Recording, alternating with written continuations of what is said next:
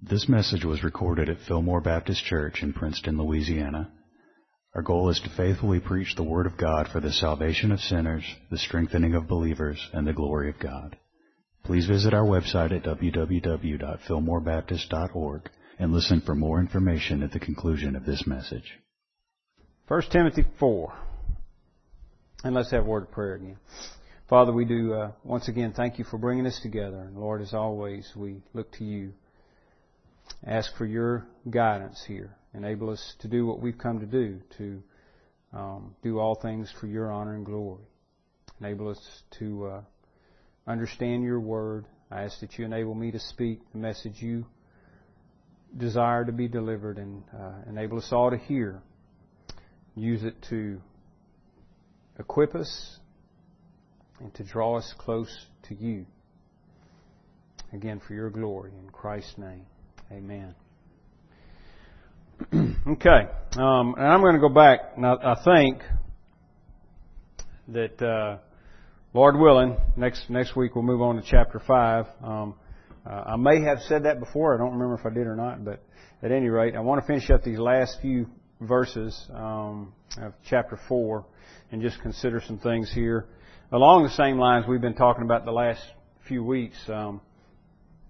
In our talk about the pursuit of godliness, the command here to be godly, to live godly, and then we've already seen a little bit of explanation of that. For example, verse 12, he tells Timothy, you're to be an example in word, in conduct, in love, in spirit, in faith, in purity. Gives us some insight to what he's talking about there. But he goes on to give specific, very practical examples that we'll see as we move through the book.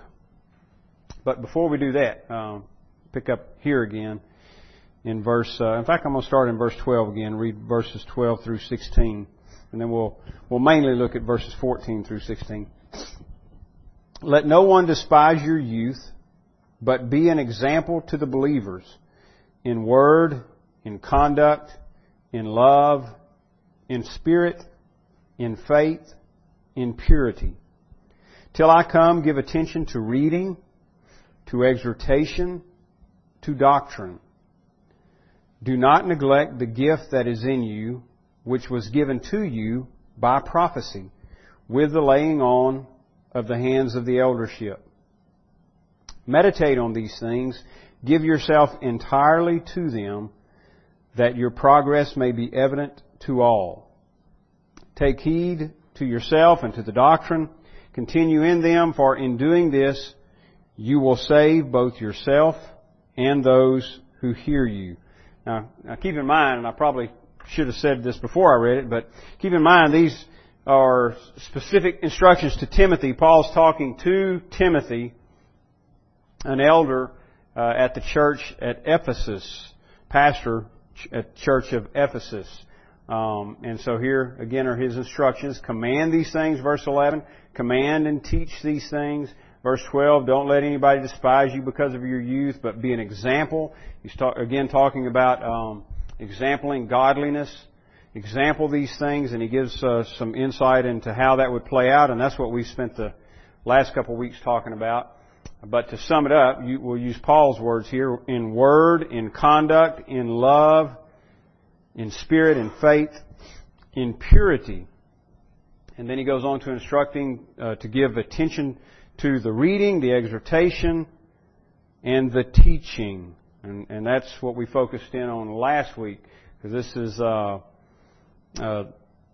essential to living out godliness. In order to be godly, we've talked 2 weeks ago about what does godliness look like.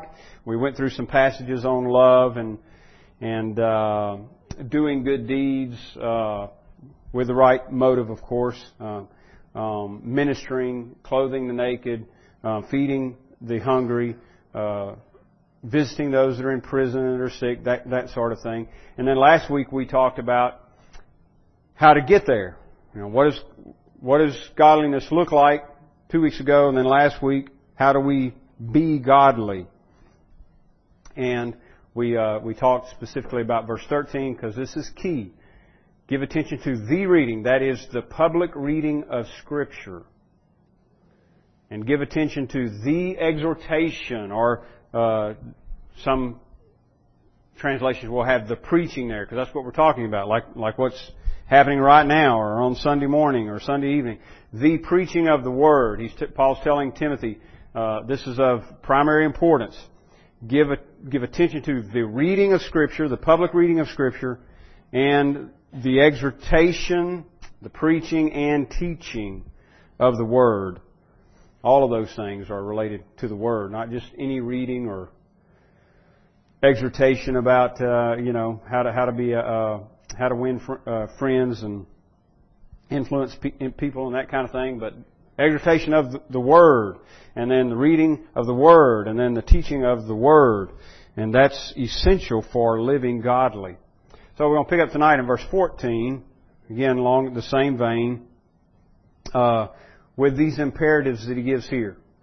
First of all, do not neglect the gift that is in you. And again, as I said, he's speaking specifically to Timothy about his function as pastor. But obviously, it's not only going to be applicable to Timothy. It's going to be applicable to all pastors, all elders.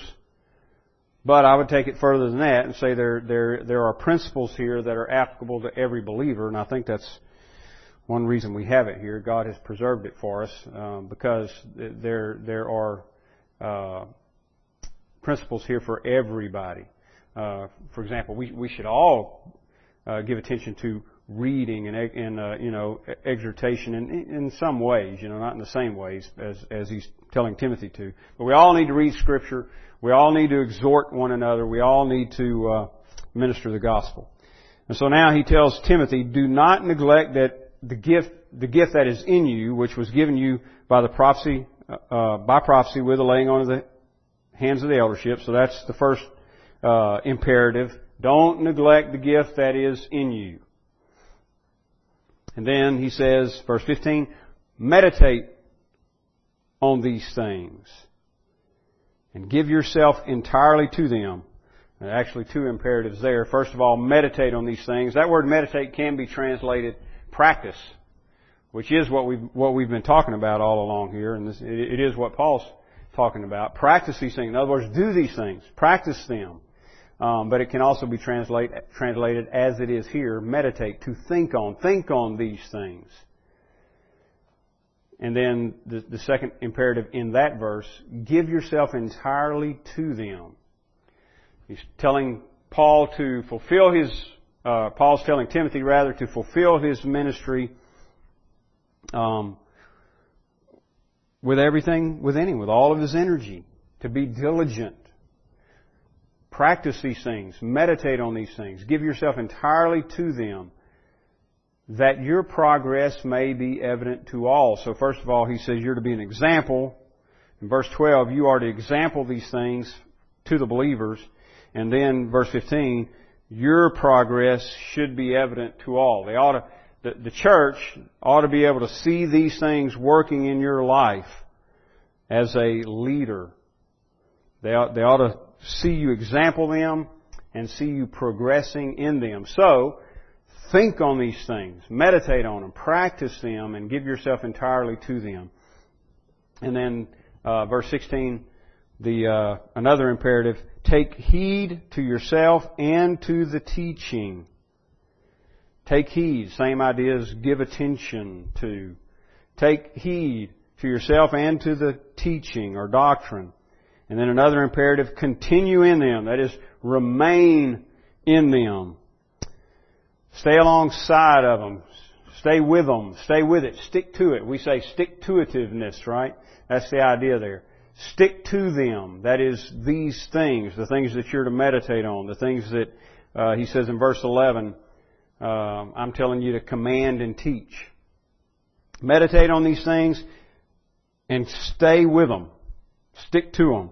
For in doing this, and boy, this is quite a statement. Hopefully we'll get to this in a moment. Just think about it for a minute or two. But in doing this, you will save both yourself and those who hear you. To me, that's one of those statements. All of God's Word deserves our attention, right? But especially when you run across a statement like that, do this and you'll save both yourself and those who hear you. That's an attention getter. Okay, let me go back to verse 14 here. Do not neglect the gift that is in you. So Paul's telling Timothy, don't be negligent. You're called to a purpose. You're called, what he's talking about here is to live godly in this world, and especially as you come together as believers. Remember chapter 3 verse 15, he says, I'm writing to you so that you know how to conduct yourself in the household of God. Be godly. Mimic God. Be like God. Be serious. This would be another way of saying it. Pursue, a scriptural way of saying it. Pursue holiness. Pursue it. Go after it. Give yourself entirely to it. Be holy. Be godly is the idea here. Let me say this too before we get back into these verses. Something to think about here. We should not use the fact, this is one of those paradoxes of Christianity. We should not use the fact that we cannot achieve holiness as an excuse to not pursue holiness. I say with every bit of confidence in me, and not necessarily gladly, but I say this confidently, we're not going to be perfect on this side of glory. It ain't going to happen. It's not going to happen until the Lord comes and we're changed in a moment, in the twinkling of an eye, or until we die and leave this world. That's when our salvation will be complete, and not until then. Nevertheless, we are repeatedly commanded throughout the Scripture to pursue holiness. Constantly be running after it. Actively pursuing godly living. Phrases like Paul saying, put off the old man. Put on the new man. Which is, even the language there is, it's just like the idea of putting on a jacket. That's the wording that he's using. You put on clothes. Something you do, you put it on. And that's what he's saying we should do with the new man. Put it on. Put on Christ is the idea. Be holy. Alright, so don't be negligent, Paul says to Timothy, in these things. Be diligent in doing them. Now, specifically, verse 14, do not neglect the gift that is in you, which was given to you by prophecy with the laying on of the hands of the eldership. Now, that's another interesting verse, and boy, we could spend some time on that. I'm not going to spend much time on it. But he simply says, don't neglect the gift that is in you. And I'm assuming, in fact, let me give you a parallel verse here in 2 Timothy. I'm assuming that he's talking about the specific way in which God has gifted Timothy to serve the church. And by the way, when we use the term minister, that's what it means.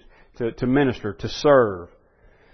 So the specific way in which God has gifted Timothy to serve the church, Paul is saying, don't neglect that gifting, that enabling that God has given you. And that's an interesting thought, isn't it? Because we are dependent totally upon God for everything we do. Jesus says, without me you can do nothing. And yet, He's given us responsibility to use the enablement that He's given us. Don't neglect it. Again, as I said the last couple of weeks, it's not passive. The Christian life is not passive. Becoming or being holy is not passive. The pursuit of holiness is not passive. It's active. That's why Paul says to Timothy, you've got to give attention to these things. You've got to do them with with all of your being, with everything in you. Here's the parallel verse. 2 Timothy 1:6. Therefore, I remind you to stir up. Here he says it in a positive way. Over in 1 Timothy he says, don't neglect. He gives a negative imperative. Don't neglect the gift that is within you. Here he says, stir it up. Therefore, I remind you to stir up the gift of God. Notice, it's a gift of God. Not something that he's not saying, look, Timothy, you need to try to muster up some kind of ability here so you can serve the church. No, he's saying God's enabling you to do what He's called you to do. But you need to be careful not to neglect your calling. Stir up the gift that is within you. Stir up the gift of God. Verse 6. Therefore I remind you to stir up the gift of God which is in you through the laying on of my hands. Now I think that's probably, both verses are probably referring to the same thing. That verse and then again 1 Timothy 4:14. So Timothy was given a gift by God.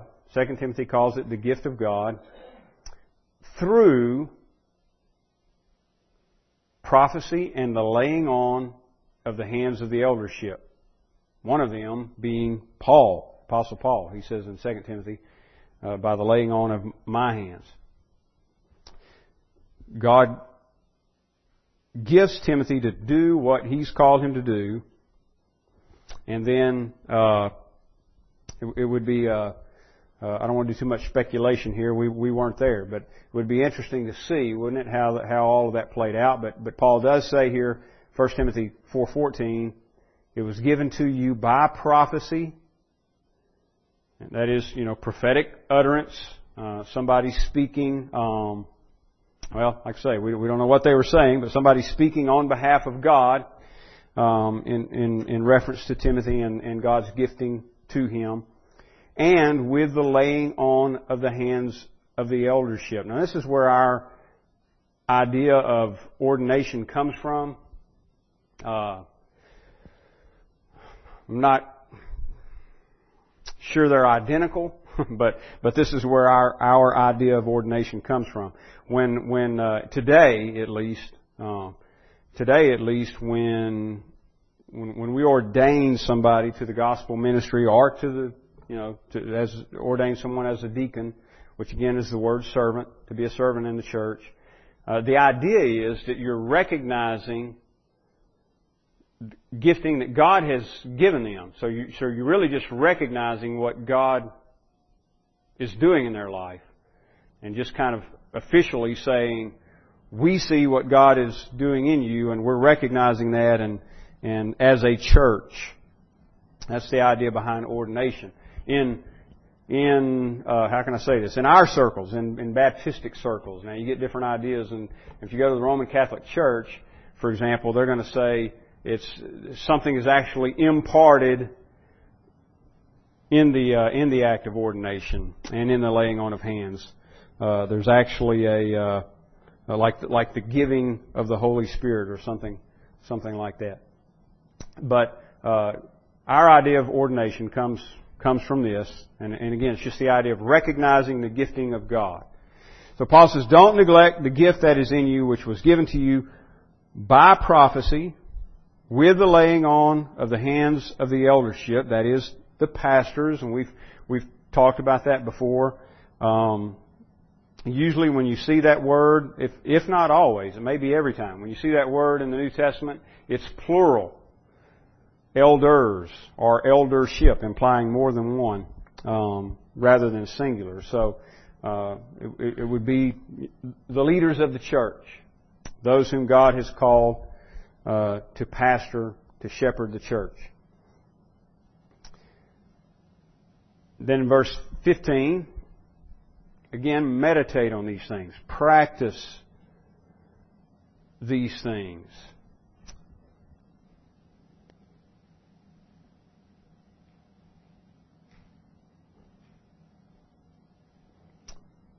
Okay, thought I skipped something there. I want to make sure I don't leave something important out here. Okay, practice these things. The idea again being to take care for or attend carefully, to meditate, as the New King James says here. So think on these things and do them. Make them your practice, your part of your life, part of your everyday life, and then give yourselves entirely to them. So again, the idea of not half-heartedly. Don't be negligent and don't be half-hearted. Stir up the gift that's in you.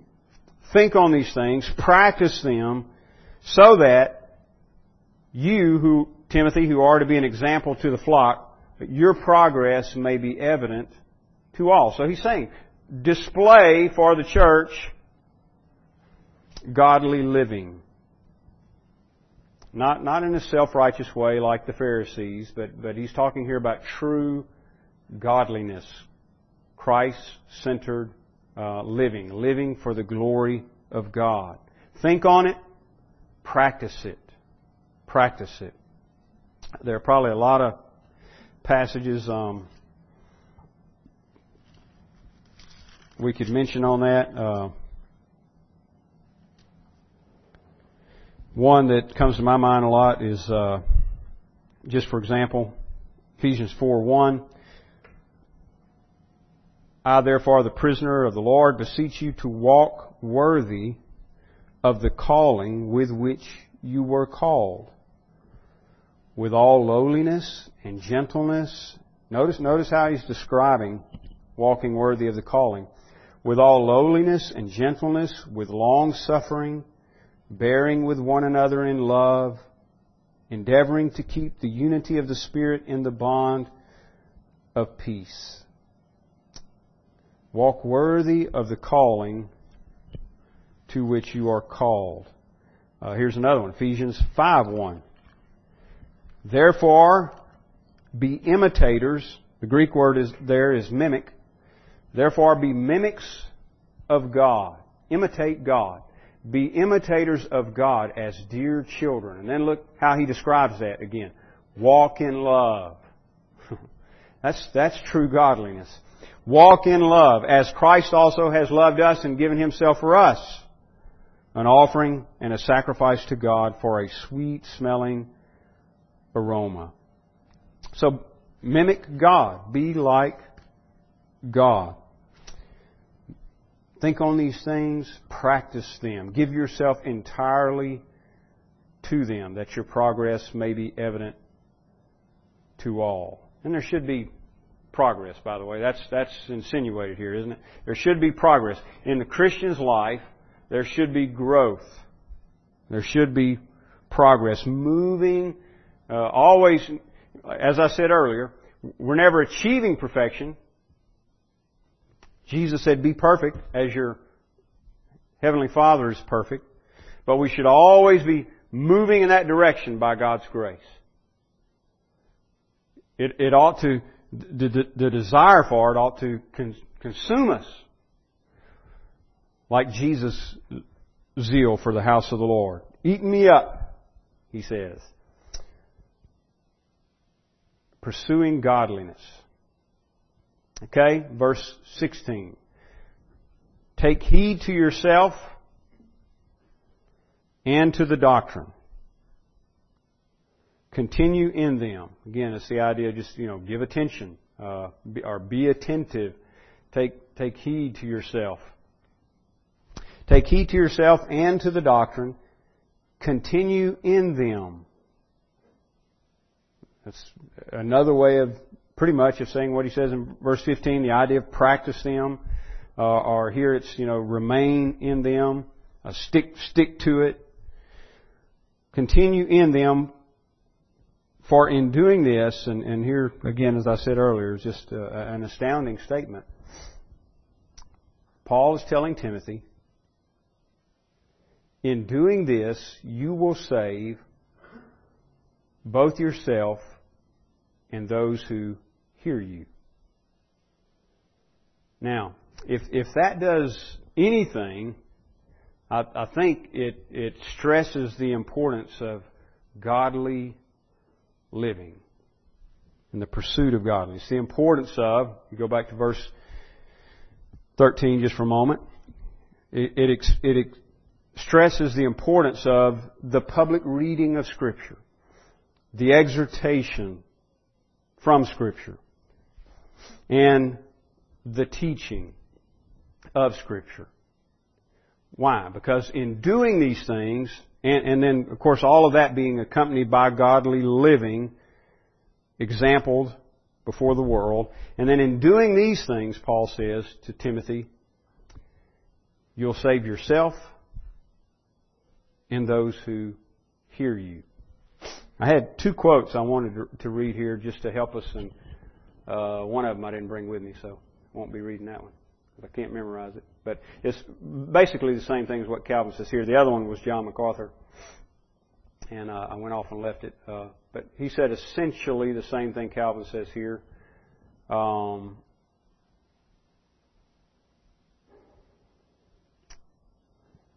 how much of this I want to get. Now this exhortation applies, and this is Calvin speaking, this exhortation applies to the whole body of the church, that they may not take offense at the simplicity which both quickens souls and preserves them in health. Nor ought they to think it strange that Paul ascribes to Timothy the work of saving the church. Did anybody think that strange when you read that? Calvin says you ought not to think it strange, but he goes on to say why. But it does sound strange, doesn't it? You read that and Paul says to Timothy, you do these things, you'll save both yourself and the church. And of course what MacArthur says is essentially that God uses means. I'm paraphrasing here. This is the way I would say it, but God uses means. So, of course, ultimately God saves, God and God alone. But He uses means, and He uses men and the preaching of the gospel to save souls. Now, here's the way that Calvin words it. Nor ought they to think it strange that Paul ascribes to Timothy the work of saving the church. For certainly, all that is gained to God is saved, and it is by the preaching of the gospel that we are gathered to Christ. And as the unfaithfulness or carelessness of the pastor is ruinous to the church, so the cause of salvation is justly ascribed to his faithfulness and diligence. Let me read that one again. He's just saying if you do a bad job, you're blamed. And on the other hand, if you are faithful and diligent, Scripture speaks in such a way at times that it almost sounds as though you were doing it, but it's not. It's God doing it through you. Here again is how he says it here. As the unfaithfulness or carelessness of the pastor is ruinous to the church, so the cause of salvation is justly ascribed to his faithfulness and diligence.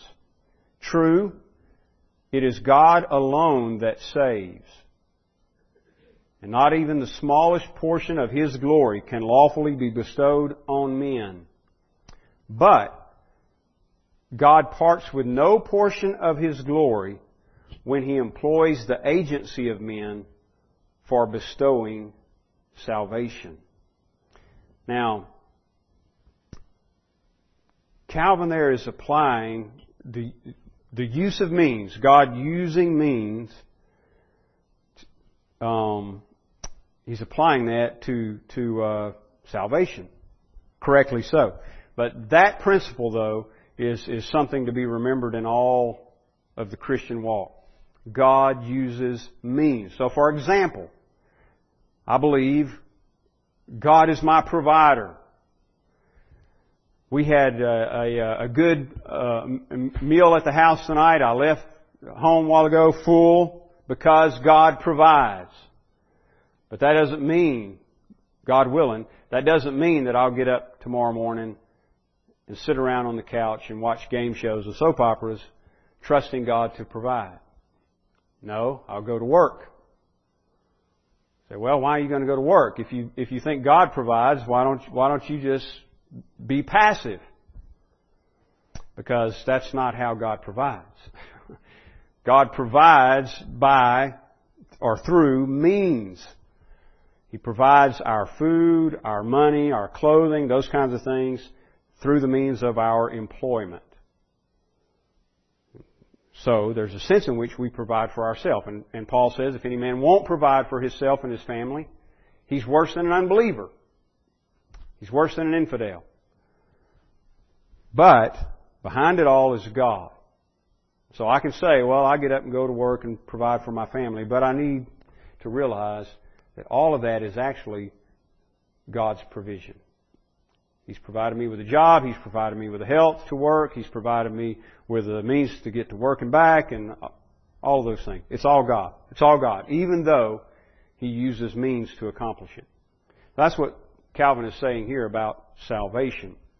And the same principle can be applied to godliness, sanctification.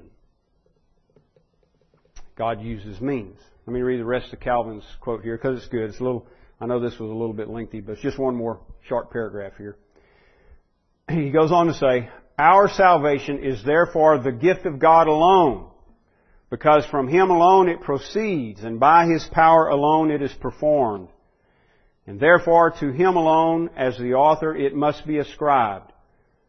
But the ministry of men is not on that account excluded.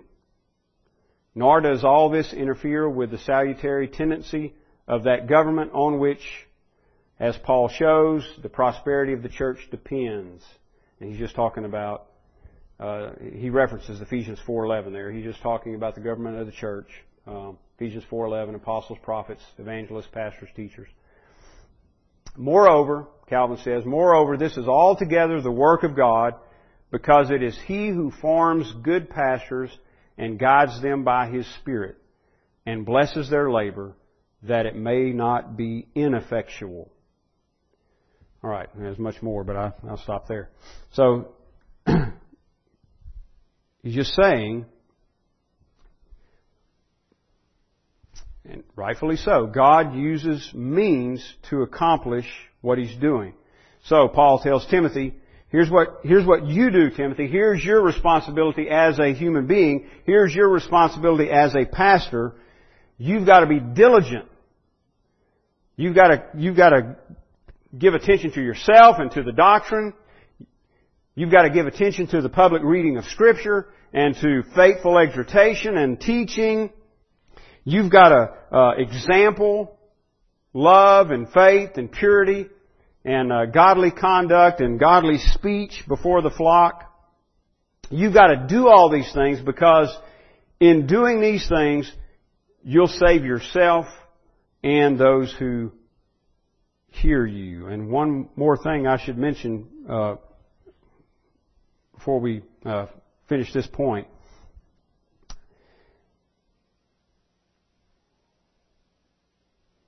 We talked about this quite a bit in the book of Hebrews. And I said it a moment ago too, our salvation is complete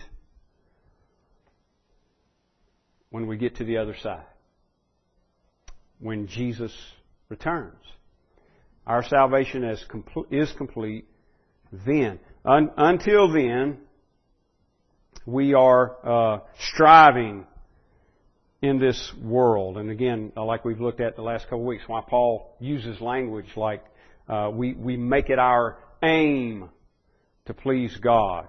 Or we labor and strive, back in verse 10, for to this end, for this goal, for this purpose, we labor and strive. Because we're not there yet. And as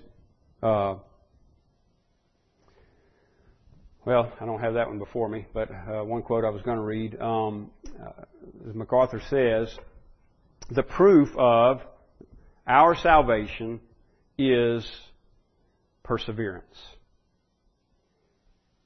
Those who endure to the end shall be saved. So it's not starting and making a profession. It's starting, living, and finishing by the grace of God. And so Paul says, if you give attention to these things, Timothy, if you do these things, if you pursue godliness, Teach the Scripture faithfully. Love one another faithfully. Give attention to yourself and to the teaching. You'll save, in the end, the idea is you'll save both yourself and those who hear you. These things that he keeps referring to are the means that God will use to bring you to final and complete salvation. And that's how important they are. Let's pray. Heavenly Father, we do thank you for your word and, Lord, your sanctifying grace, the means of sanctification, as we've been talking about here. Your word, the preaching of your word, and the hearing of it, prayer, meditation of Scripture. Lord, all of these things that you've given to us as gifts, privileges, and also responsibilities. Things that you use to work the good work in us and bring it to completion. And we do pray, Lord, that you grant to us the diligence that we are reading about here. We, as Peter said, may give diligence to make our calling and election sure. That we may live in this world in such a way that we example godliness for your glory and honor. And in Christ's name we pray. Amen. This sermon is made available through the ministry of Fillmore Baptist Church in Princeton, Louisiana. Our desire is to faithfully proclaim the message of salvation which God has provided in the life, death, and resurrection of Jesus Christ our Lord. For more resources and information, please visit our website at www.fillmorebaptist.org. You may use the links there to contact us or write us at Fillmore Baptist Church, 6304 Highway 80, Princeton, Louisiana, 71067.